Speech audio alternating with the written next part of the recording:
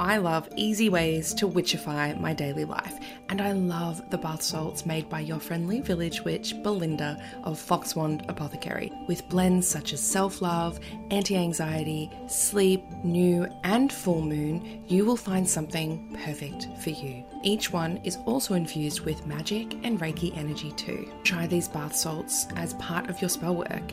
Place them in a full bath. Use as a body scrub.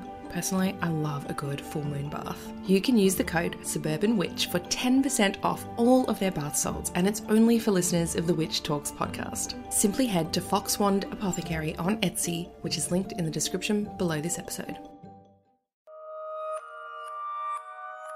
Welcome to Witch Talks, the series for spiritual seekers, witches, and enlightened souls. I'm Hannah the Suburban Witch, professional tarot reader, astrologer, and witch, and I hope you're ready to get up close and personal with your favourite witches. Hello, witches, and welcome back to another episode of the Witch Talks podcast with me, your host, Hannah O'Neill, the Suburban Witch. Let's jump straight into our Hannah, help me section today.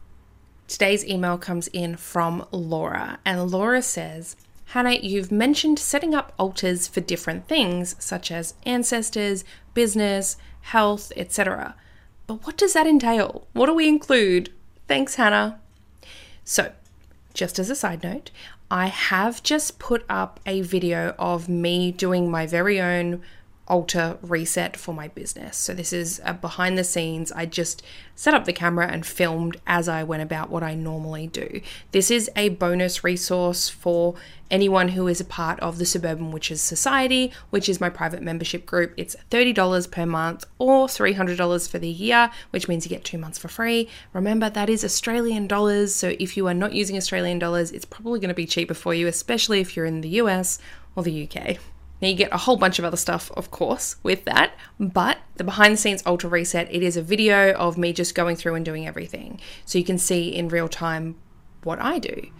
Now, altars are going to be different for everybody, okay? There's no one right way to do it. Now, if you are Wiccan, there is specific rules you have to take into account, but I am not, and so I do it intuitively. For example, my ancestor altar is on it's kind of like a little shelf system. You might have seen it in some of my videos before, which was actually one of my ancestors. It is a piece of furniture that has been passed down to me. Now, upon that, at the very top, I have some photos in various different frames. I actually found a bunch of these picture frames at a little flea market, which was, I think, just outside of Byron Bay. It doesn't matter. I got some really cute little picture frames, and then I have pictures of my ancestors. Now, one of the things with this is you don't want to put a picture that includes someone who is currently alive on your ancestor altar, okay? Because that's usually not a good vibe to put, someone who is alive in a place for the dead. So that can be seen as a bit of a no-no. So that's one rule that I do follow. I don't put live photos of people on, you know what I mean, photos of living people on my altar. So as, unfortunately, that altar has grown with time, I've now got 2 different shelves, so 2 layers to it. But what I always have there is I have some items that were either gifted to me or were dear to those family members. At my cousin's funeral earlier this year, my cousin loved to crochet, and what we did was we actually all took a big ball of yarn and handed it around to everybody so that we were all part of a circle. The yarn was tied to a cage of butterflies and we all pulled and the butterflies were released. Then we went around and everyone got to keep a section of that yarn. So I have put that next to their photograph on my altar. So it's just a bunch of special things to those people, or that I relate to those people that are on the altar. And I always have a candle there and a small little cup of water. Some people like to have all of the elements represented, and I technically don't have air, although I do cleanse it with smoke every now and then, and I figure sometimes the fire aspect with the candle, when it goes out, there's smoke associated. It's kind of like 2 in 1 for me. I'm not too fussy about all of the elements. There is a crystal on there. I do put some azurite there because it's beautiful and it feels right for the space, but you need to do what's right for you. Then I have deity altars. I do have them kind of spaced separately. My main altar is for Thoth, and there is a bunch of stuff on there. I actually need to do a full proper reset of that one as well, and a clean and all of that, which I'll probably do around Letha, which for me is just before Christmas, being that I'm in the Southern Hemisphere. So I'll obviously film that and put that up as well, so you guys can watch if you want and see what I do.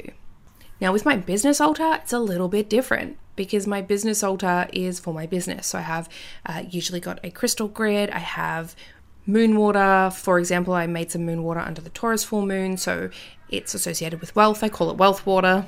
I put a bunch of money, like physical notes and money on that altar. I have a living plant there to show growth, and I water it with my wealth water. I have my business cards kept there. You get the gist. And with deity altars, you kind of just want to lean into what that specific deity may or may not want and work around it that way. I like to make sure that most of the altar spaces have a candle. I cleanse them with smoke, or I spritz them with an altar mist that I have. And that's about the gist of it. And then you just sort of keep it up. So I might add more money to my business altar. I might sit with it and pray to it, or meditate with that altar in mind, sending energy to it and what it represents. There is lots of stuff around about putting your altar on a specific wall or facing east and all of that. And as someone with neurodivergence and very rigid thinking or literal thinking, when I read that, I get very confused. Like they say, set your altar up facing the east. Is that you set the back of the altar up so you're facing east when you're looking at the altar? Or is it so that your altar is then looking towards the east, you're facing towards the west? It was too confusing, and you know what? It's not necessary. Throw it out. Find wherever it's suitable for your home. Because as well, that just presumes everyone has random walls everywhere they can put stuff on. It's not the case. Find whatever you can do for you. And if you're in the broom closet, put it in a shoebox. Right? Have an altar shoebox. That's totally fine. Hide it under the bed. Hide it in your cupboard. When I first started, it was literally something that I kept in a box, and I would set it up when I did my meditation or my tarot reading, and then I would pack it all away so that nobody could see it. That's fine. It's still a legitimate altar. So Laura, thank you for your question. If you guys have a question, please send them through to suburbanwitchery@gmail.com, and I can answer it here for you on the podcast. Now, for you lucky listeners of the Witch Talks podcast, I do actually have a discount code for you for my Suburban Witches Society, which is my private membership group. So if you want to input at checkout WTPSWS10, you can get 10% off your first month of membership. That code again is WTPSWS10. So this is Witch Talks podcast, Suburban Witches Society, and then the numerals 10. Hopefully that's not too confusing. If you hear this and you're struggling with it, let me know. Happy to help you out. But it's only for listeners of this episode, and it's only valid until the end of November 2023.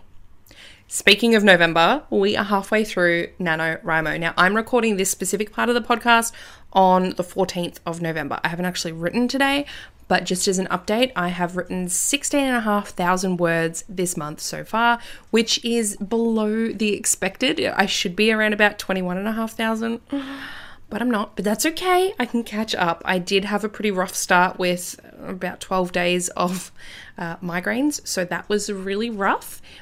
But I'm back now. I'm feeling good. I'm about to ovulate, so it's just been a new moon. Things are pumping, and I'm going to smash out these words. Now, that's just for the NaNoWriMo goal, but all of that's going towards my bigger project, which those 16,000 words have actually pushed me over to 83,860 words. Did you hear that? 83,860 words. That is a shit ton of words. I am so proud of myself. 50,000 of it was from NaNoWriMo last year. And then there was like 16,000 in the in-between months, and then 16,000 in the past 2 weeks. It's amazing. I'm almost finished. I reckon in the next 4 days I'm going to finish this novel. So book 1 will be done. And then I'll just keep writing on to book 2. And then in December I'm going to go into the editing mode and, flesh everything out, make sure everything's tied up and neat and tidy. But I'm very, very proud of myself and so excited. And NaNoWriMo's just been wonderful. Even if people don't get the goal is really not so much the 50,000 words, but just writing, just to get you writing. So that's what I'm doing.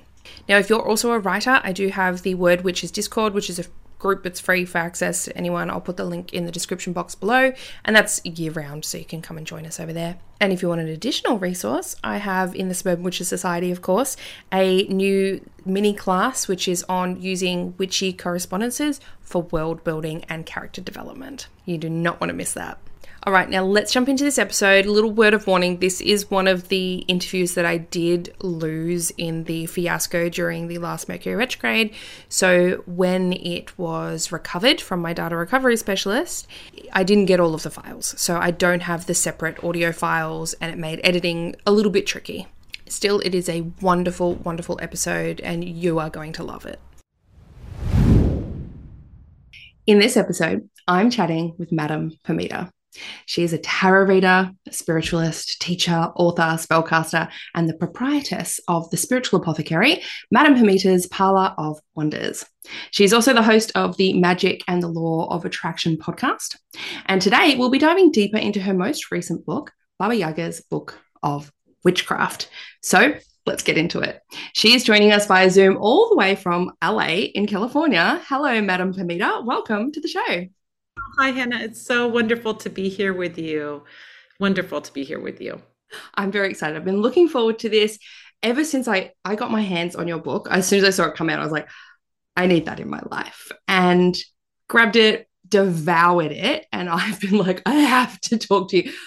Anyone who is a loyal listener of the show would have heard me a few times mention like, I'd love to get her on the show. I'd love to get Madam Pamita on the show. And I've mentioned your book quite a few times, so we can actually like dive right into it today as well, which is yay. You're welcome. So I'm going to start with a tarot reading for you. Do you have a question or anything in mind that you want to ask? Yes, I'm thinking about making a big change in the next couple of years to my business, and I'm sort of planning that. And so I'd love to see what the cards have to say, what you have to say about that. Okay, so what sort of change or like guidance around the change?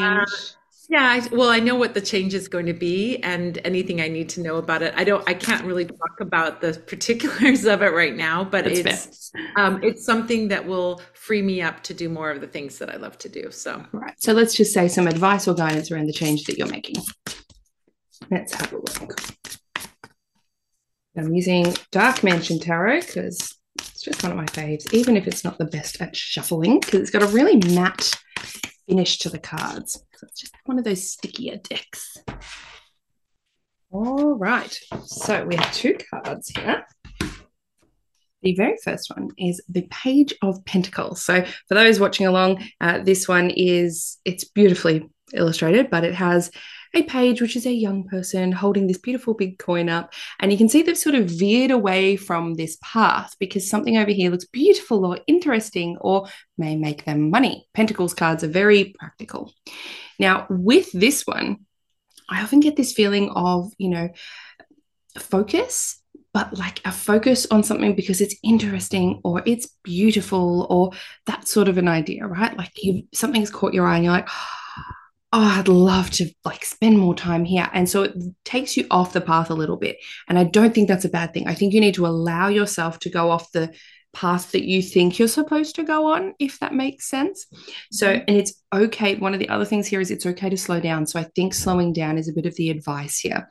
Take it slow. It's not a race. That path will be there whenever you want to go to it.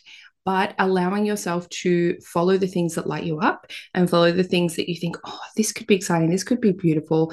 This could, make me money. This is a really good idea that I think, and it doesn't matter if it feels like you're starting from scratch again. So the pages kind of like go back to basics. They're younger because they want to learn new things. So you might feel like you're taking a step back, but it's going to be a good thing. Like that's kind of what you need to do. All right. So that's some of the advice there. And I pulled an additional card to see some advice on like what not to do. And we got the 10 of Cups reversed. So I'm going to show you what, obviously upside down, you're like, oh, it's an upside down card. Flip it over so you can see it. But it came out reversed. So this one we can see beautiful, happy family. They're like on a picnic. There's 10 cups on their umbrella. It's very, I get the vibes on, have you seen the movie, The Demon Barber of Fleet Street? What is it? Sweeney Todd? Oh yeah, yeah, Yep. yes, They yeah. like there's one song sequence, they end up on the beach and they're all wearing like these old fashioned bathers and they're having a picnic. That's the vibes I get with this card. Now, when we turn it upside down, so tens are often the end of a cycle. All right. And this is giving you advice on what not to do, right? So, what it feels like is it's not quite time to say goodbye to everything. It's not a call to close off or shut that door, especially for the things that are really close to your heart, the things that have brought you a lot of emotional satisfaction or fulfillment over the years.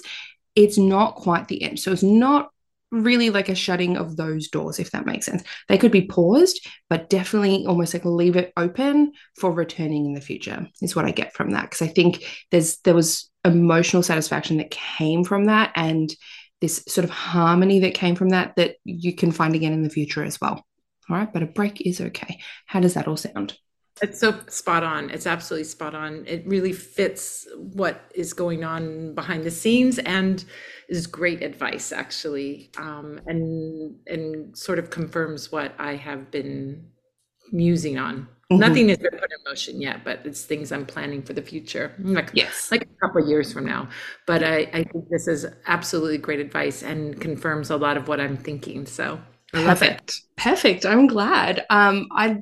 I love when questions are specific and it's always the case. Everyone's like, oh, it's like people are like, I already knew this, like, or it rings true because I was already thinking that. Like it's a lot of the time tarot can be validation for where we're going, and that's what it is excellent for, I think. I think it's wonderful. Yeah. So yes, do you read the tarot yourself? Yes, I do. And I've written a book actually about tarot. I have a book called Madame Pamita's Magical Tarot, which they're coming out with a new cover and a new forward by Matt Oren. This Amazing. I love Matt. He's November been on it's the coming show. out. So this is the version that's out now, but it's going to have a new Ah, cover and it's going to be called Magical Tarot. They're changing the title and it's going to have a forward by Matt Oren, as I mentioned.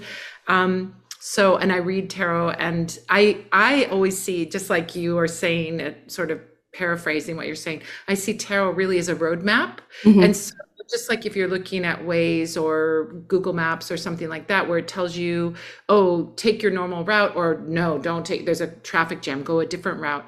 I always love to see if I'm on the right path. And that Mm. confirmation is actually just like looking at your map and seeing, yep, I'm on the right road. This is a good idea. Keep going forward and developing this idea. So, not having shocking new news is not a bad thing, Yes, it's I great. agree. I absolutely agree. And I think as well, just like your map analogy, which is fantastic, sometimes the tarot can show us a detour. It can show us, like, you know what, but I really wanted to go and do this thing. It's like, okay, well, how can we do the thing and still be on path? Like, how can we still get to our destination and do the thing? So that's an excellent way to look at it. I love that. All right. So I wanted to talk. So I know you've got a few books, right? You got a few books and you've got some more coming out. But I did really want to focus in on Baba Yaga because the whole concept and archetype of Baba Yaga just lights me up and I think it's wonderful.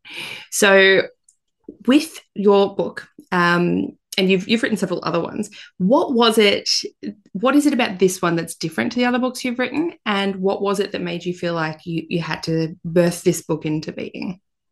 Well, I'm half Ukrainian, and I grew up growing up in a family where we were raised Catholic, but we were doing folk magic, and this is really a hallmark of Slavic magical practices. Is a lot of people are very religious, very spiritual, very traditional, but they still practice folk magic within that format. And a lot of these folk magic practices actually go back to pagan times, pre-Christian times.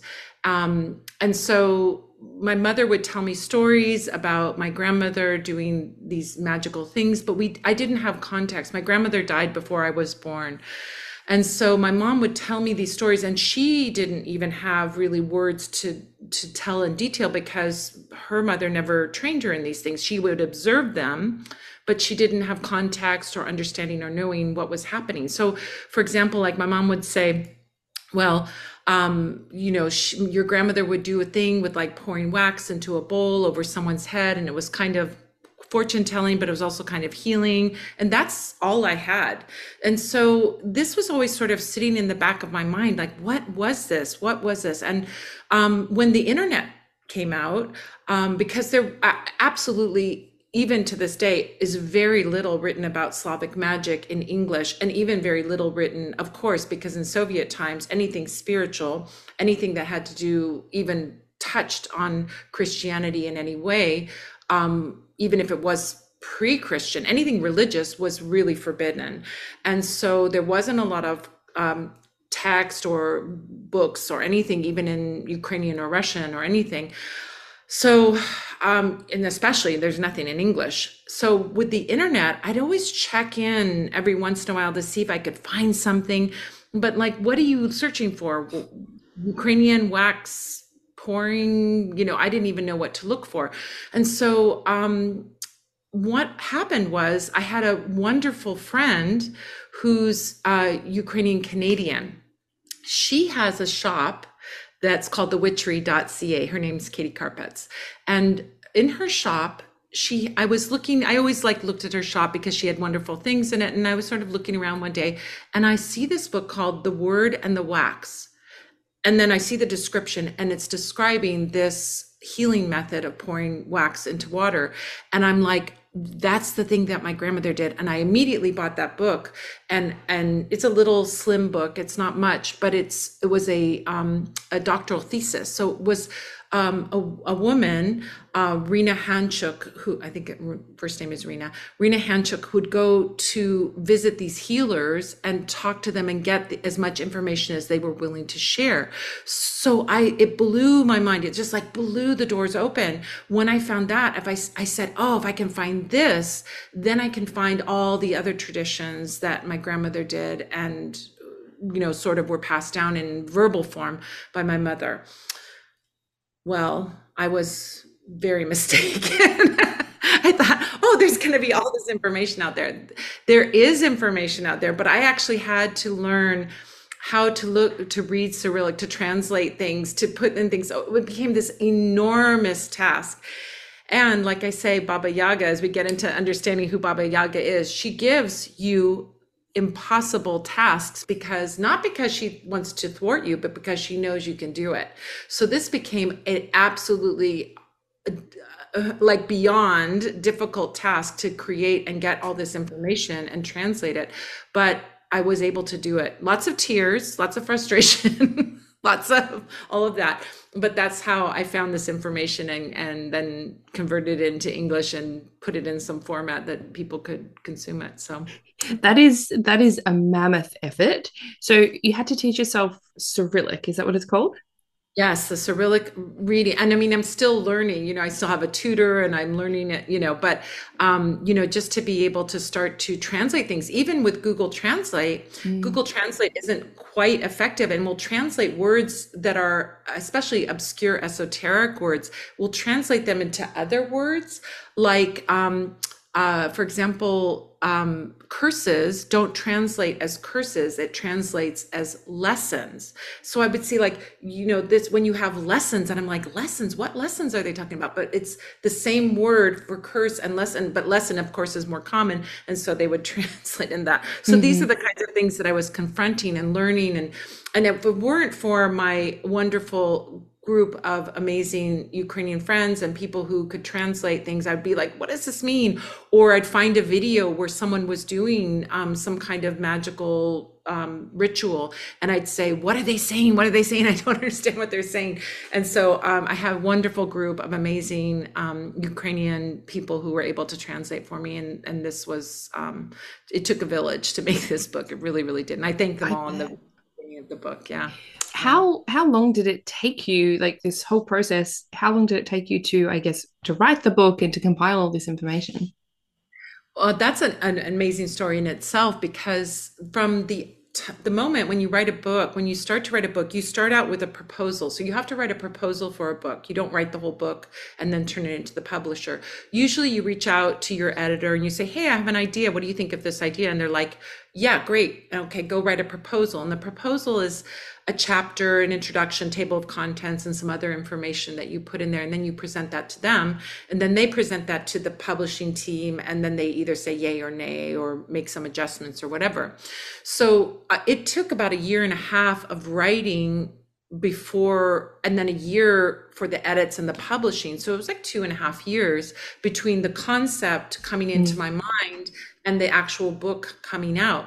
But what was phenomenal is that I'm a spiritualist, and so Baba Yaga was really like saying, you got to write this book.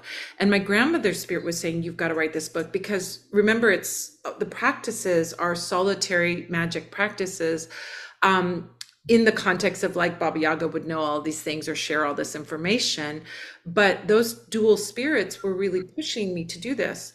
Meanwhile, this was back in 2018 that I would have been working on this. And we had no clue that what was going to happen with the Mm. invasion of Russia going into Ukraine and attacking Ukraine. And that book came out right at the beginning of the invasion, when people were looking at Ukraine and looking at Eastern Europe.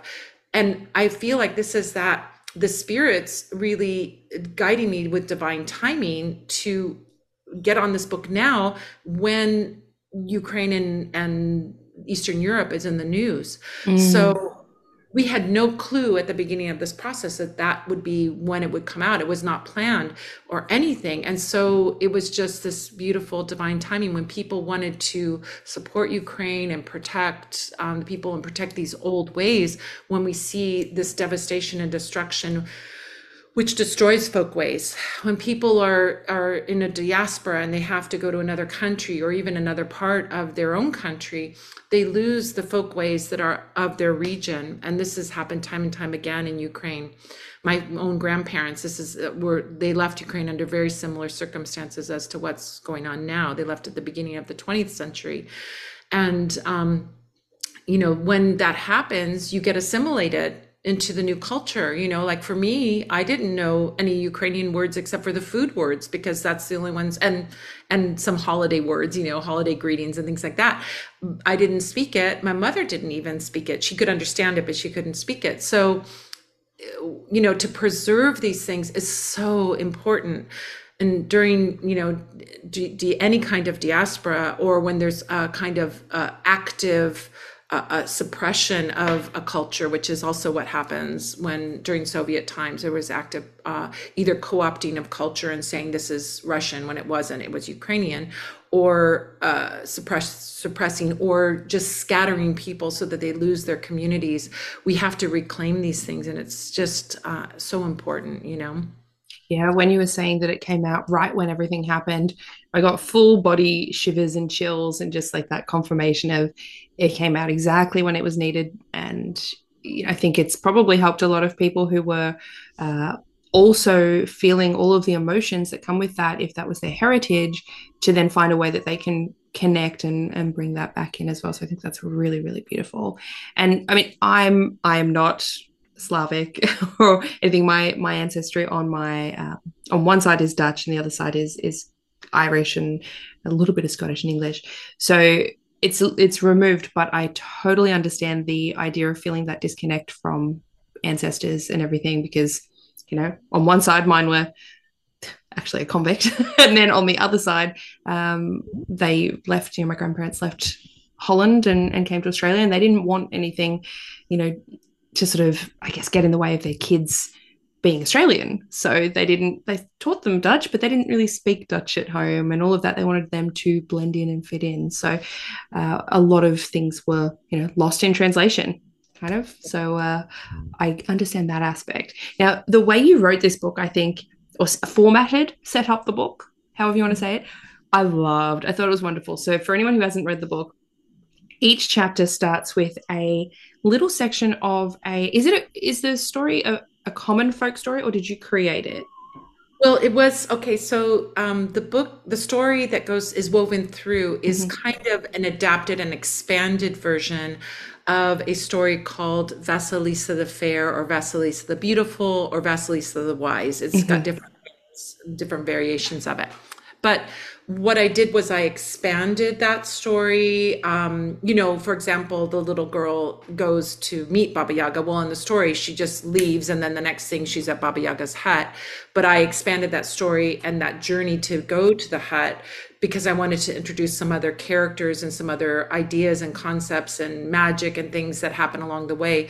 So like that part's expanded, and there's other parts that are expanded in the fairy tale, but it's based loosely on that Vasilisa the wise, or Vasilisa the fair. Yeah. Oh, I loved it. It was one of those, and I've never seen that before. So basically, for everyone, there's a folk story, basically, and a little section of it is told at the beginning of each chapter, and that section has to do with what the chapter is teaching on. And then the chapter has what Baba Yaga would say in her own voice, and then what Madame Pamita would say in your own voice. And it's just wonderful. And there are spells, there is practical things. When I got the book, I even got the little circle with the cross stitch things to do. And Yeah. I haven't braved it yet. I've never done cross stitch, but I'm very keen to. I have a friend who is a cross stitcher, and she's like, you know what? We'll have a Nana night. I'll come over in my pajamas and we'll do it, and we'll watch some Pride and Prejudice or something, you know. We'll learn how to do it together. So I will absolutely be experimenting with some of that. But it's just such a, what's the word? It brings ordinary things and makes them magical. And it also gives the history of why those things were used as well, for protection, for healing. And it just became a part of everyday mundane life. I thought it just captured my imagination and it captured my heart. I think it was wonderful. So what was it that made you think of that unique concept for each chapter layout, that it all kind of then blends into this one story? I just thought it was very clever. What brought you that idea? Well, in the original proposal, I had a chapter about Baba Yaga. So I think the original version of it was just Baba Yaga would talk, and then, in fact, if the original version, this is great if anybody's a writer out there, the original version was a mess. The first draft of this was an absolute mess. I had, I had originally had the concept of like Baba Yaga talking in her voice. And then I'm sort of sharing some things, but my editor's like, I can't tell where you begin and she ends. I can't really, it's not really divided up in that way. And originally I had a chapter describing Baba Yaga, or talking about Baba Yaga, to introduce her, and then we would hear her voice throughout the book, right? But I felt like, no, because it's not enough to just, and she's too big to even write about in one chapter. And I wanted to have, I just feel like this was like the muses really coming through me. And I had that moment where, the inspired moment, I'm like, oh, why don't I take this fairy tale and weave it through? And so that way she's completely going throughout the book. You're like getting to know her more and more. It's a process of getting to know any spirit, any goddess or deity or spirit. And what ended up happening in the end result, which I feel like this is those moments where you really are channeling something that is beyond you as a creator, writer, musician, artist, whatever. When something comes through you and you look at it, then you're like, it's revealing something to you as the writer. Because it's almost like you channeled it and then it reveals something to you. And one of the things that this format revealed to me was that the whole story is about initiation. The young girl Vasilina is being initiated as a witch. And spoiler alert, at the end, she becomes, a witch herself, a different kind of witch. She's not Baba Yaga, but she becomes a witch. And the reason she becomes a witch is because she's tested and she goes through initiation process. The book, if you follow the book and you read it in order and you start to practice these things, you will be initiated. You will have the initiation process. And that initiation process, it means going to meet the initiating spirit or being or teacher or whatever. So you actually go through the process as you read the book. And that was revealed to me after the book was done. I'm like, wait a minute. She's initiated and we're initiated as we do this. And I was initiated as I did the process of the book, for sure. Absolutely. So, can I read a little bit out? Is that okay? Yeah. All right. So I wanted to read out. So there's the part with her hut. And I think it is wonderful. And what I also loved is when I was learning about Baba Yaga, which, by the way, is Baba Yaga unique to Ukrainian culture, or is there a few countries that have that So tie? all Slavic countries have a version of Baba Yaga.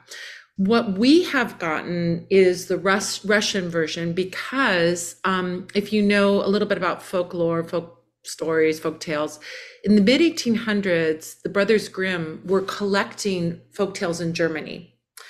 And they were just going to average people and say, tell us a story, tell us a fairy tale, tell us a folk tale. These are oral tradition stories that they then copied down. Then they published these books. So this was the beginning of like folklorists and people that would collect these things. So there was a Russian author, Alexander Afanasyev, and he said, oh, well, they're doing that for Germany and they're having great success. I'm going to go do that in our communities in Russia, and I'm going to find these stories. So he was the first one to write these tales down that feature Baba Yaga, among other things. I mean, there was not every tale that he told had that, but this was a character who often showed up in these stories. And Baba Yaga is the Russian pronunciation. But what we find is in all the Slavic countries, there's a version of Baba Yaga. And it could be Baba Yaga, it could be Yedzi Baba, it could be there's all these different names, but they all have common characteristics. She's an old crone, she's very powerful, she lives in the woods, she has a long nose, she's ugly, she's powerful, she flies through the air or goes along the ground in a mortar and pestle. So all of these things tie them together. She just has many different names, and she shows up in every Slavic country, from Poland down to the former Yugoslavian countries, Croatia and Serbia and so on. We have variations of her showing up in all these countries, and Ukraine, right, being smack in the middle, of course, has a version too. Yeah. Oh, love it. So the part I want to read out, this is in Baba Yaga shares the wisdom of the Katinka and Pukut. Did I pronounce that right? The chata is Kata, okay. it's like a small one. Yeah. The chata is the hut, her little Uh-huh. hut. So this is from her voice. It's basically, the story is showing that we've basically found this hut, and it's on chicken legs, which I think is just wildly hilarious and so funny, and I love it. You can see it on the front of the book. It's on chicken legs, and it's surrounded by this fence that is made of bones. Some of, there's human skulls, there's animal skulls, all of that. Zaklinanya. Zaklinanya is the magic words. Yeah. Yes. So it's the one about the magic words just before we get into the actual hut itself. And she says, and now you get to meet my lifelong companion, my chata, I'm going to pronounce it wrong, my Katinka, my little forest hut surrounded by its fence posts of bone topped with skull lanterns. Your feelings of dread or even curiosity may turn to terror once you notice that there is a gap waiting for just one more skull. Whoever lives here may be looking for that last human skull to collect the whole set. We all love to complete a collection, don't we? I love that sort of element of fear and curiosity that is toyed with Baba Yaga. And if anyone is familiar with the idea of this witch that lives in the woods and this witch that lives in this hut, and especially the witches that are a little bit mean or a little bit harsh, a little bit hard to get to, I tend to think, if you've ever seen The Witcher, we've got this scene in there where they talk about she has to go and visit this hut, and she has these magical words to go and see the hut. I think it's like little hut, something like that. I can't remember. I watched that a while ago when it came out. And then there's also in Studio Ghibli, they've got Spirited Away. And in Spirited Away, there is, I think they call her Zibaba as well. So there's that element there as well. And it's almost kind of like tricksters. Like, they trick you a little bit into doing something, and then you have to kind of trick them back and show that you actually did the thing. There's the little tests that Baba Yaga seems to put through and do that. And I just think it's lovely. It's like, I don't know, I just love it. It makes me light up, this like grandmother image of like this kind of trickster, harsh grandmother that's actually kind of doing it to help you in the end. Yeah, absolutely. I often say that Baba Yaga is like, people will come to me and say, "Oh, I want to be a devotee of Baba Yaga." And I say, "Well, if that's great, I'm actually, that's gratifying to hear that. I love that. But be prepared because she is an initiatory spirit. And just like an Olympics coach, if you want to be an Olympic gymnast and you want to win the gold medal, an Olympics coach would say, Great, okay, let's do it. But you're going to have to come here 10 hours a day, 7 days a week and practice. And in the beginning, you may be like, Great, I'm going to do it. And then 6 months into it, you're like hating your coach, hating your life, all of those things, because that's the coach isn't doing it to punish you. The coach is doing it because the coach sees something in you that you are potentially a gold medal athlete. They wouldn't mess around with you if you weren't, if they didn't see the potential. And I always think of Baba Yaga being like that tough coach who's going to push you harder and make you suffer and make you do things that you don't think that you can do, because they know you can actually do it. And that's why they're pushing you that hard. So when people want to be a devotee, I'm like, okay, but be prepared. You're going to be frustrated. You're going to be irritated. You're going to be sad. You're going to have tears. You're going to be raging, because that is part of the initiation process where you're pushed beyond your limits. Writing this book was that for me, where I was like pushed way beyond my limits. I'd written 2 big books before that. I've written other things as well, but those 2 books were a walk in the park compared to this one, because I didn't have to translate things. I didn't have to footnote everything. I didn't have to research everything and discover everything. Candle magic. I wrote a book on candle magic. I've been doing candle magic for 40 years. It's nothing for me. Tarot. I've been doing tarot for 40 years as well. It was nothing for me to write those books. It was a little bit of research and it was writing, but it wasn't this, where I had to learn in another language and discover and search and come to many dead ends when I was looking for things and pushing farther. So, that's what happens when you're doing that. So she is that tough grandma, but she's actually like a tough coach who believes in you more than you believe in yourself. Is she, more than you believe you can achieve. is she one thing that I kind of got from it is there are some spirits that we would go to and they don't really cast any judgments on whether someone is true of heart or anything like that. And if you want something, they don't really care who's in the right or wrong. They'll just help whoever's asking them. But I get the feeling that she does have these, like, even though she's very harsh on the exterior, these like deeper values and looking for people who are actually worthwhile helping. Does that sound right? 100%, 100%. If I went to an Olympics gymnastic coach at 59 years old and say, I want to be an Olympic gymnast, they would turn me away. I don't have what it takes for numerous reasons. Number one, I'm 59. But, I'm not a gymnast. So they wouldn't waste their time. And I don't think she wastes her time. And in fact, in many stories, there's often stories where there's 2 daughters. One is sometimes it's kind of a little bit like Cinderella. There's one stepdaughter who's like lazy and bad, and then there's the good girl, right? And so the good girl will come to her and she'll give her a bunch of tasks and she will diligently work to do these impossible tasks and will be clever and figure out ways to accomplish them. That's what happens even in this story. But in the story, then the stepmother will say, "Oh, well, my stepdaughter can do, my daughter can do all these things and get these rewards too." And they send the lazy girl to do it, and the lazy girl is mean to the animals, doesn't do anything, doesn't think beyond, and doesn't accomplish the tasks. And then Baba Yaga destroys her in some way.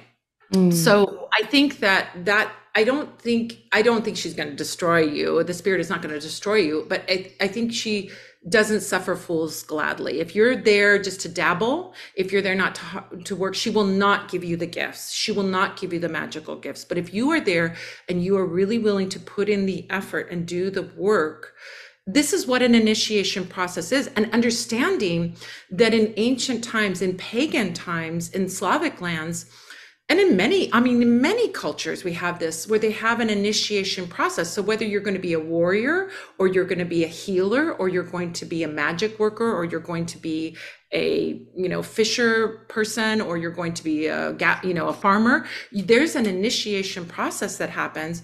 And the initiator tests you not to say you're not ready to punish you, but so that you can see for yourself that you're ready and everyone else can see that you're ready to be initiated into the group of warriors or the group of healers or whatever it is. So if you're lazy and you don't do your homework and you don't do the work and you go to the initiator, which by the way, in Trillion times, which is 7,000 years ago on the lands that are now Romania, Moldova, and Ukraine, there were these huts that were shaped like animals that had legs, and those were the initiation huts.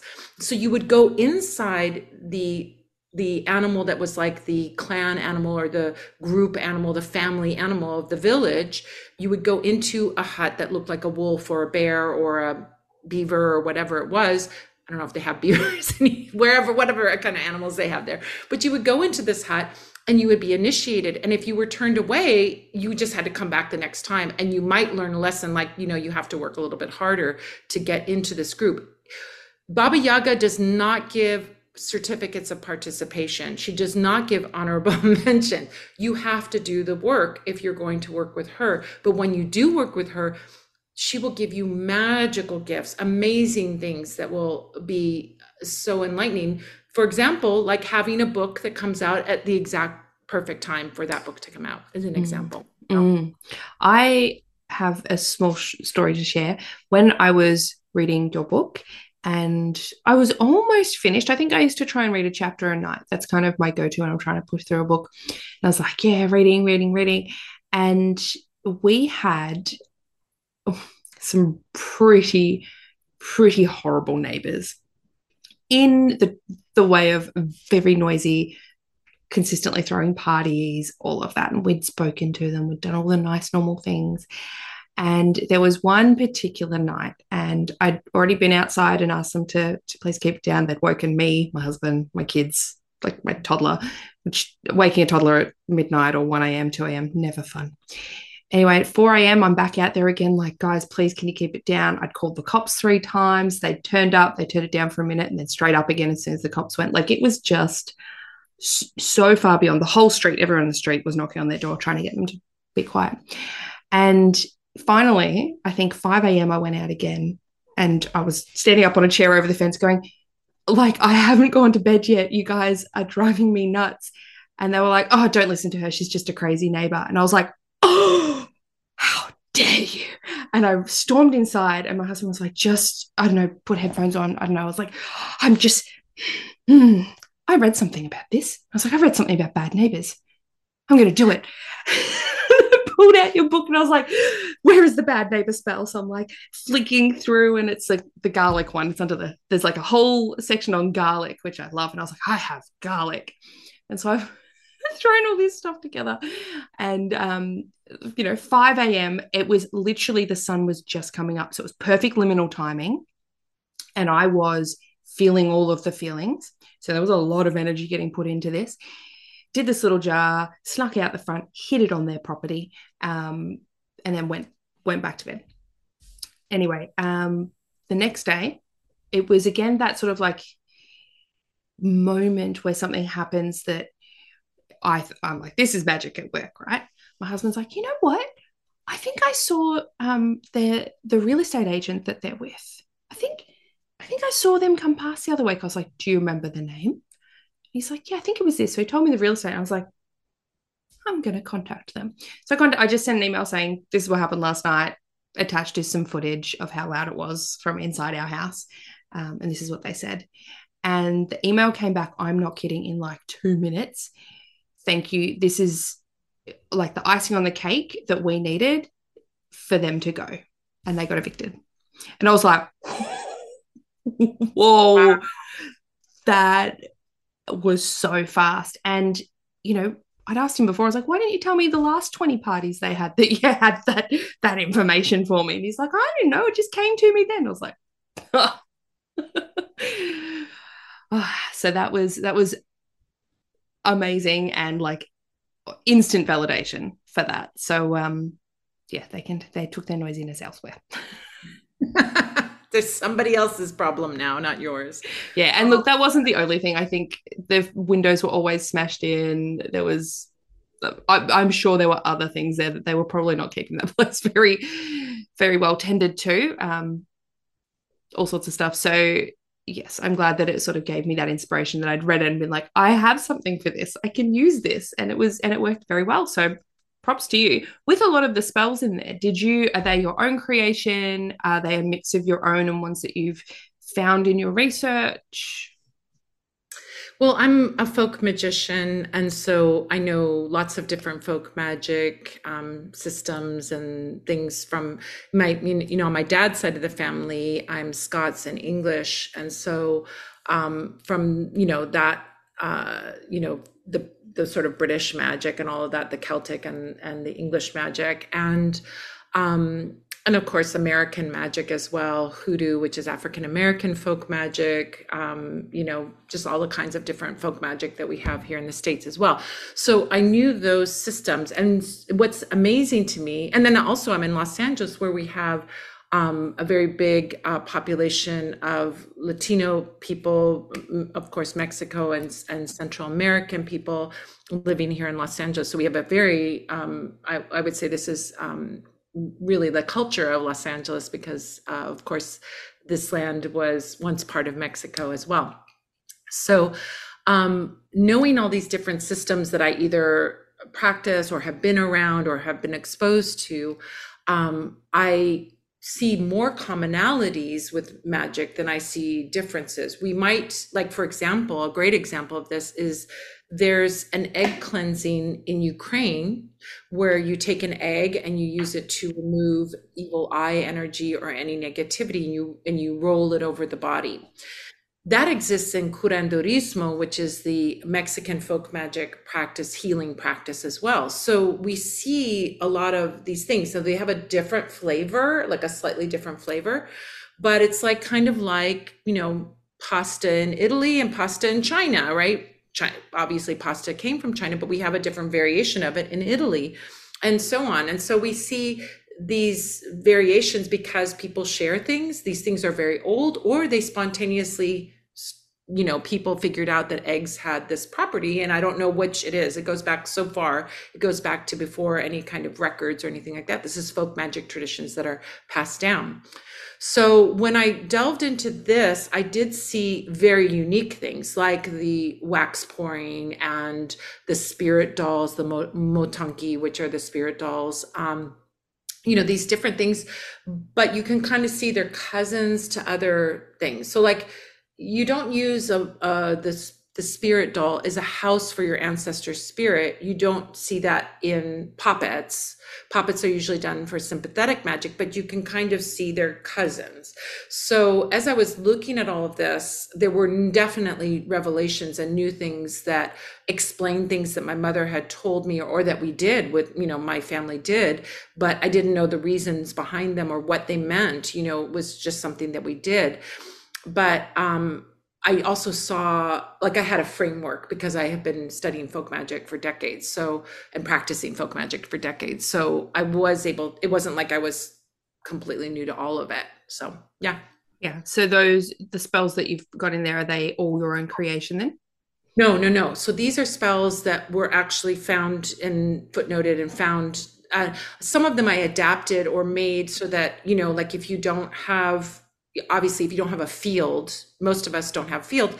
Ukrainian culture is mostly agrarian culture and farming culture. And certainly 100 years ago, the vast majority was agrarian and farming culture. So there'll be things like, what do you do with your cow? Well, we don't have a cow. So, I mean, I could share those rituals and things, but you're not going to practice those. So how can we adapt those and practices? So some of it's adapted and modernized a little bit, but it all has the basis in the foundation of the practices of the traditional folk magic practices. I will admit I didn't read the footnotes. So All right. I wouldn't know. Totally okay. That's there for the nerds like me me who like, I want to find out where, I want to learn more and I want to look at it. Yeah. But like things like, I mean, a great example of that is when we talk about fire magic and we talk about the peach, which is the old wood stove that is in the traditional hatha. We don't have wood stoves. I don't have a wood stove. I have a fireplace, and that's a way you can do that. But I give options for like, you can do this in a cauldron, or you can do this if you have a fire pit in your backyard, or if you're going camping and you make a little fire, you can do these things. So I kind of take it into, because we don't have these things like a big giant wood stove. I describe it because it's so fascinating to understand where this magic comes from.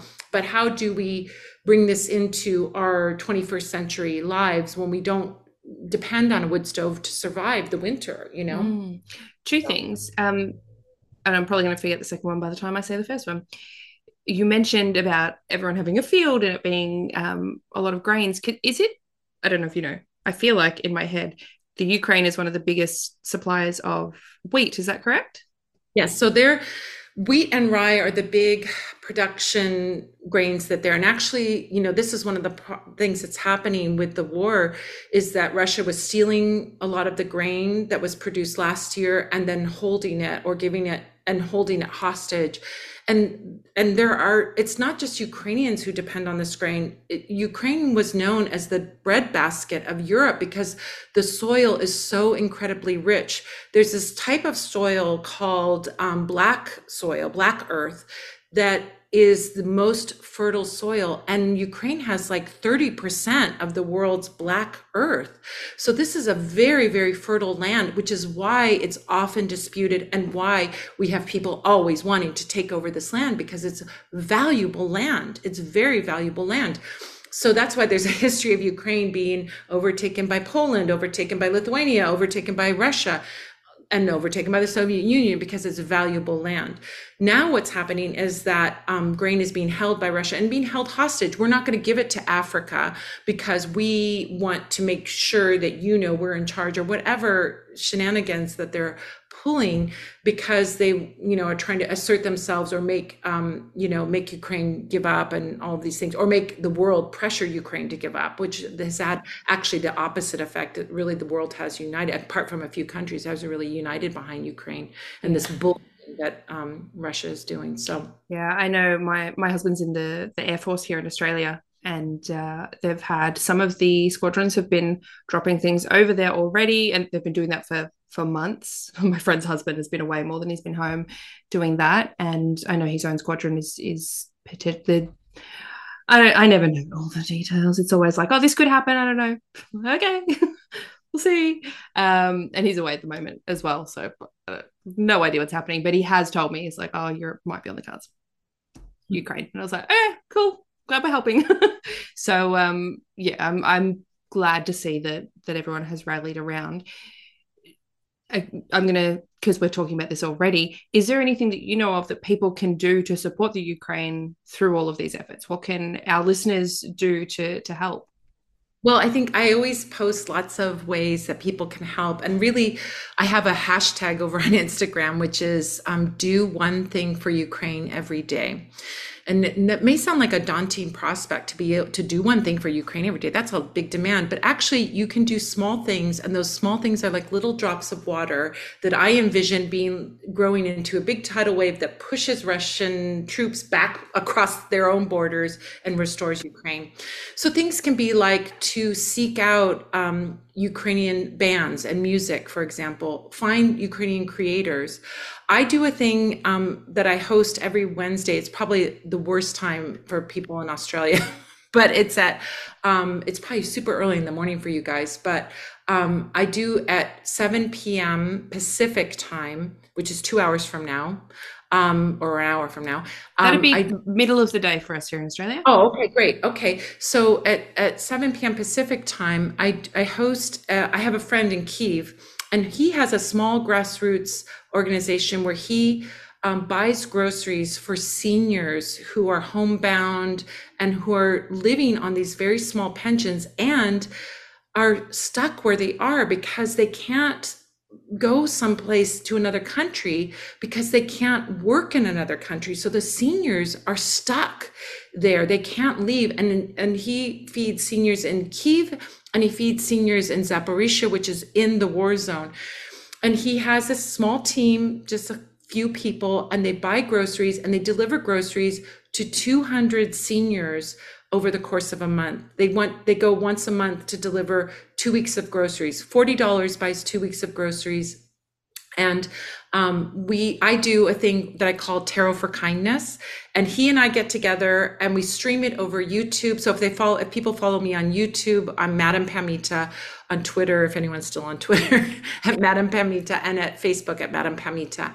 And you can find this and you can join us live. I do tarot readings for $10 a card, and you can make a donation over Venmo, PayPal, and all the places. And then 100% of that money goes to feed these seniors. And that's a wonderful thing that you can do. And I love it because it's like no administration on this. It's one person, me, donating 100% of the proceeds. In fact, I pay for the part that Venmo takes or PayPal takes. I cover all that part as well. But we take 100% of those proceeds, and then Ivan, my friend in Kyiv, he buys the groceries and he and his team distribute them to the seniors. There's no overhead, there's no administration, there's no advertising, there's none of these other expenses. It actually goes to make the difference between these seniors who are deciding between their medications and food. I mean, that's the level of some of these seniors. The stories are incredible. They've met some of these seniors and gotten some of these seniors because they've been begging for, will you please buy me a loaf of bread? That's how desperate things are there, and desperate for these seniors who cannot work. There's some of them are in their 80s and their 90s. Some of them are disabled and they can't go out and work and they can't leave. So in this horrific situation, we can be a little bright light. We can make a difference. And this is the thing that I'm doing. But you can do things like follow Ukrainian creators on your favorite social media, like their posts, comment on their posts. Even if you comment in English, oh, that's beautiful, or a little blue heart and a yellow heart, or whatever. These are wonderful things that you can do, because that's the fuel that makes them know they are not alone. And when we are dealing with people who are oppressed, anybody, I learned this technique when we were having in the States, people attacking Muslim people. And when this whole thing was going on with, Trump and all this stuff, one of the things that I was taught was, don't go to the person who's attacking and get in their face. Go to the person who is being attacked and sit with them and say, are you okay? Tell me about are you okay? Can I do anything for you? And talk to them, because that's what's needed, is for us to ally with the people who are suffering, who are being oppressed, to let them know they are not alone, that they are not alone in this situation. And just even a comment on a post can make someone feel, a follow, a comment, listening to the music, learning about the culture, reading things, buying a book about Ukrainian magic, all of it helps, because it all shows the people that are suffering that they're not alone. We can't be there fighting. I would more than anything want to be over there and be helping, but I would be a burden because they'd have to house me, feed me, and all of that. But I can send money to people who are already there on the ground and make a difference. So thank you. Fantastic tips, fantastic ideas. I love all of that. So thank you so much for giving some useful, practical, and easily accessible tips for everyone. I think that is wonderful. And I'm never afraid to get political on my podcast and talk about these things, because they matter and it's important, and we need to share and we need to help each other. We need to stand up and help, especially people who are oppressed. Absolutely. Very much aligns. There is the other thing that I wanted to ask. We got it. For anyone listening, I'm not on my ADHD medication at the moment, so my brain's like, oh, can we hold it together?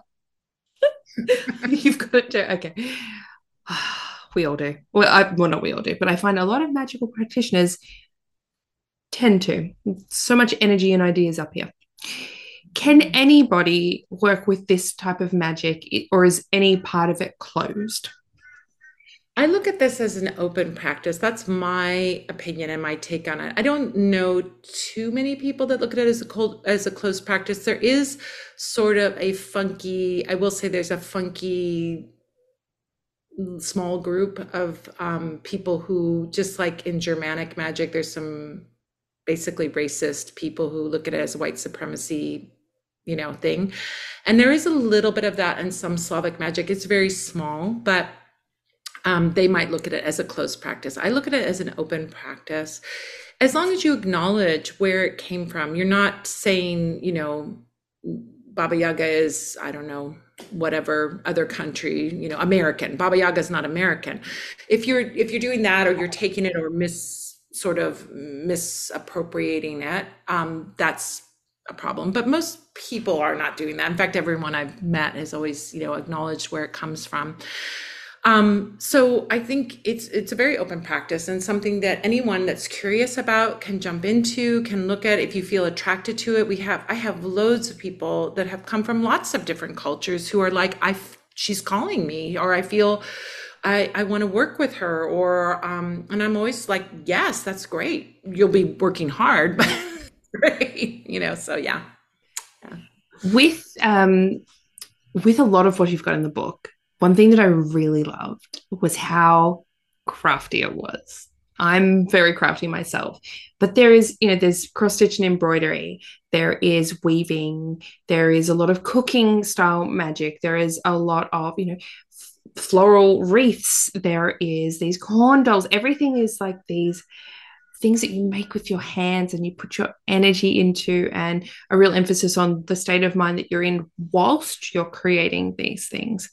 So I loved that. I thought it was wonderful. It was practical, and it combines not only this sort of knowledge that was passed down, and it's sort of wrapping it up so it doesn't get lost, right? But it's also the knowledge of these arts and these textiles and things like that we are losing because we have machines that do it so fast and so quick. It's all of those things. So I thought that was magical and that was wonderful. Are you a artsy, crafty person yourself? Do you like to make things? I'm a real tactile person, and I teach lots of classes. I teach online and I teach in person now that we're back in person again. But I love something that we're doing. I love teaching something where there's a craft aspect to it. Anything where you can touch something, I'm into it. I think there's something, maybe I'm a kinesthetic learner and I like to participate. And it's so fun to, have a product at the end, and really to learn these things, to learn how to spin, to learn. I mean, they're lost arts, but they're being revived again. And I think, especially at this time when we're confronted with AI, this is the hot topic, and the hot, news articles and news stories are about AI. But I think this is such an interesting thing, because when you create something, it has your life force in it. I'm an animist. I see that everything has a life force. And if you have something that's made in a factory, does it have a life force? Yeah, sure. But what about something that a person makes themselves, whether it's you buying a beautiful wand that's hand carved by someone, or you're creating a pesanki, which is a decorated egg, which is a wax resist decorated egg. When you make it, your energy and your thoughts go into it. That's one of the things, as you mentioned, you have in all Slavic magic, we have this concept that when we sit down to do something, we need to be in the right state of mind. We cannot be agitated, angry, upset when we sit down to make a blessing item, because if you're doing that, you're adding your agitation and sadness or anger or whatever, these unwanted emotions, to the thing you're making. So now's not the time to do it. Wait till you're in a good state of mind, a good frame of mind, because your energy is going into it. And this is something that's been handed down from generation to generation. What a what a wise thing and what a magical thing. I mean, this, even with the veneer of Christianity over this, we can see it's really witchy and really pagan. I mean, it's really obvious and evident. I mean, one of the things, I mean, I'm going to go on a little tangent here, but one of the things that I loved discovering is the incantations. So there'd be these incantations that would be used for certain things. And we talk about the zaklinanya, the words, the magic words, and how you create an incantation. I talk about that in there. And there's a special kind of very Slavic incantation that I've seen nowhere else. But one of the things that I loved as I was looking at it is they would be like, I call in the sun and the moon and moist Mother Earth and the 77 sister stars and blah blah blah blah blah blah blah blah blah. And oh, and Jesus and Mary and Joseph. Like what? Where'd they come from?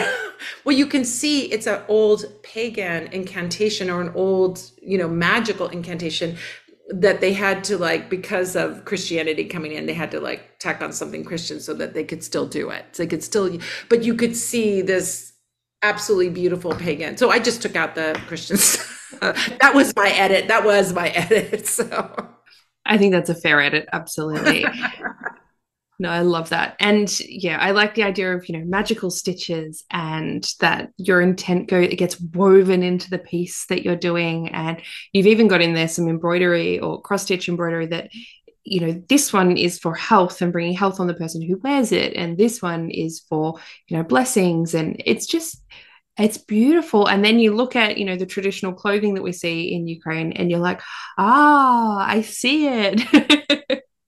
yeah, And those designs so go across the board. And this I learned from a wonderful woman who has a site called Pysanky, Pysanky, Pysanky.info, Luba Petrusha. She's amazing and so knowledgeable and a wonderful craftswoman at making these gorgeous eggs. But one of the things that she said that was a revelation to me, she's like, the designs on the eggs and what they mean on the eggs is the same as the designs on the embroidery and what they mean in embroidery. So if you see a square that represents fertility, it's a square on an egg, it's a square on an embroidery, it's a square on a wood carving. These things go across the board in all design. So you can then read it like a code. You can read it like a code. If you see any design in Ukraine, you can say, oh yeah, there's a square, or there's a diamond shape, and I know what that means. And oh, and there's a circle, and I know what that means. Or there's a starburst, and I know what that means. So you can read these designs in all the different arts, and it's amazing. it's So like a sigil. yeah, exactly, exactly. And when you know this, like you look at designs now, the wonderful thing that I see is like we see, we see the star, the pentagram, the pentacle in English magic. I really think is, probably goes back, but I think it's very English in my opinion, or maybe it's Celtic, I don't know. But we look then at, there's a six-petaled rosette design. You've seen it. It's like, it's kind of like the sacred geometry, six-petaled rosette, and you see those sacred geometry things that have those, right? You see it on I think on the Rosicrucian cross. Rosicrucian cross is a five-petal rose, but the six-petal, it's like just like the sacred geometry. I don't know what it is in the sacred geometry, but you see those the tree of life or something they call it. But it's this sacred geometry design that has a six-petal rosette repeated over and over again. That six-petaled rosette is the version of it is a protective symbol. So we see it carved into the beams of a house. We see it designs put on clothing. We see it on an egg. We see it everywhere. And then oh, that's protection. And I see that everywhere. But that was new to me. I would see these six-petaled rosettes symbol and I didn't know what it meant. And then I learned that as I was doing the research for this book. So there were a lot of little details like that as I was doing the research, I discovered. But yeah. Wonderful, wonderful. And I'm sure, did it make you feel like you were getting closer to your grandmother and your ancestors as you were bringing all this together? Yeah, I mean, I really felt the spirit of Baba Yaga on one shoulder and the spirit of my grandmother on the other shoulder. My mom has passed away too, but I really felt those two, Baba Yaga and my grandmother, the most. Those are the ones I really felt, and really felt them. I'm telling my grandmother's story in a lot of ways. I don't really get into her personal story, but all of the traditions that she, as a healer, was doing, I was able to share those. And I felt her sense. I mean, she herself was not literate. It wasn't that she wasn't intelligent, it's that she was a farm girl. She was a rural woman and young woman. She left when she was 16 years old and came to the States. So she didn't have time to go to school. She was working on the farm. So she never, and my grandfather, neither of them knew how to read or write. So the fact that I wrote a book, I felt like her sense of pride in that someone was able to record what she did and in a way that she could never do. So Yeah, that's beautiful. Beautiful. I love that. Um, Before we go, you've got another book that's coming out. I know we haven't been talking about it today because we've been focusing on Baba Yaga, but you've got another book. I think it's coming out in September this year, which is Cancer Witch, Tending the Tides of Life. Can you tell us a little bit about that before we jump off? yeah. So Cancer Witch is about Cancer, the sun sign of Cancer. I've had people go, is this about cancer, the disease? No. So Ivo Dominguez Jr., who is a wonderful leader in the witchcraft community in the States. I mean, he's just written amazing books. He's and a wonderful human being. He was writing. He wrote this whole series of books and brought in co-writers that were of that sign. So since I'm in Cancer, I just had my birthday in July. Oh, July happy 5th. birthday. Well, we're recording this in July. It won't be out in July. So he brought in witches that were of the sign to co-write with him. So he's the main writer on all of them, and I'm the co-writer on Cancer Witch. So this is a book that I am so over the moon about. It's like so brilliant. The concept is so brilliant. I was so thrilled to be a part of the project because I got to write about all the particulars of my sun sign and how the particular kind of magic that we can do, the magical spiritual self-care that we can do, where we shine, where we need support, and speak to all the other Cancer witches out there, or people who have Cancer rising sign or Cancer moon. Those big three, really are important, and you can identify with all of those three: the moon, the rising, and the sun sign. So this whole series is a gorgeous series. I think it's amazing. I'm super excited. I can't wait to read. I have a Taurus moon and a Leo rising, so I can't wait to read Taurus and Leo as well. And it's just a wonderful, wonderful series, and I'm just so thrilled to be a part of it. Yeah.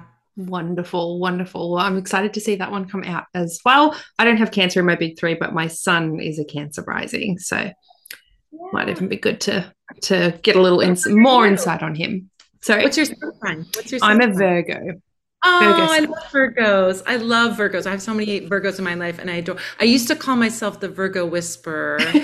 As my Virgo friends would overthink everything, and I'd be like, "Oh, let's bring it on down," and I get them. It's going to be okay. So. Yeah. I've got lots of Cancer friends, and I'm going to say a bad habit of Cancer boyfriends for a long time. I had some Cancer boyfriends, and it was an interesting adventure. Let's just say it was. I was drawn to them, but they were not for me. I'm just going to say that much. I have a Taurus partner now, and he's perfect for me. That wonderful earth water synergy is just the best, I think. Yeah. My husband he's a Leo, so we have a Leo and Virgo, but he's a rising Taurus, and his moon's in Virgo. So nice things there, and I've got a water moon. I'm a Scorpio moon, so love it. I love it. All the fun things. Now, where can people find you online? I mean, you mentioned a few before, but just give us the best place for people to find you online. So my website is Parlor of Wonders, and your Aussie listeners will love it because it's spelled in the Aussie British way. O-U-R. With a U? Mm-hmm. Yes, with a U. Because Parlor without a U was taken by a magician. It's a cool little magician site, but Parlor of Wonders without a U is a magician. So that's not me. But and I thought, when Americans use that "you," we kind of feel fancy. Who makes us feel fancy? So I said, this is a fancy parlor, so I'm going to make it OUR.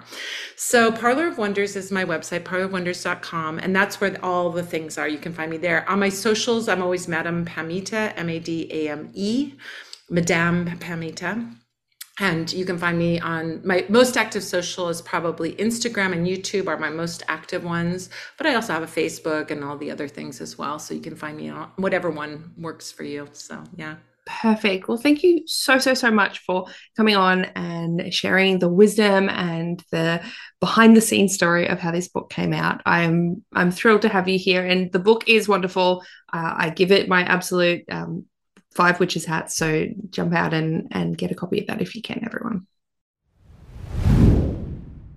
Oh my goodness, wasn't that an amazing episode? Madame Pamita is just wonderful. We had lots of lovely chats outside of the little recording part you see here.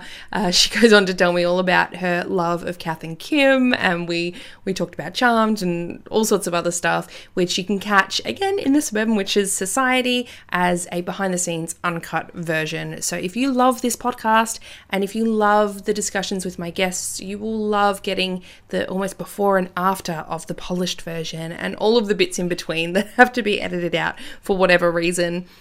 It is fun and you get them way in advance for when everyone else gets them. So that discount code for you again is WTPSWS10 for 10% off your first month at the Suburban Witches Society. Of course, links are always in the description box below. I hope you're having a lovely day wherever you are in the world today, and I will chat with you next time.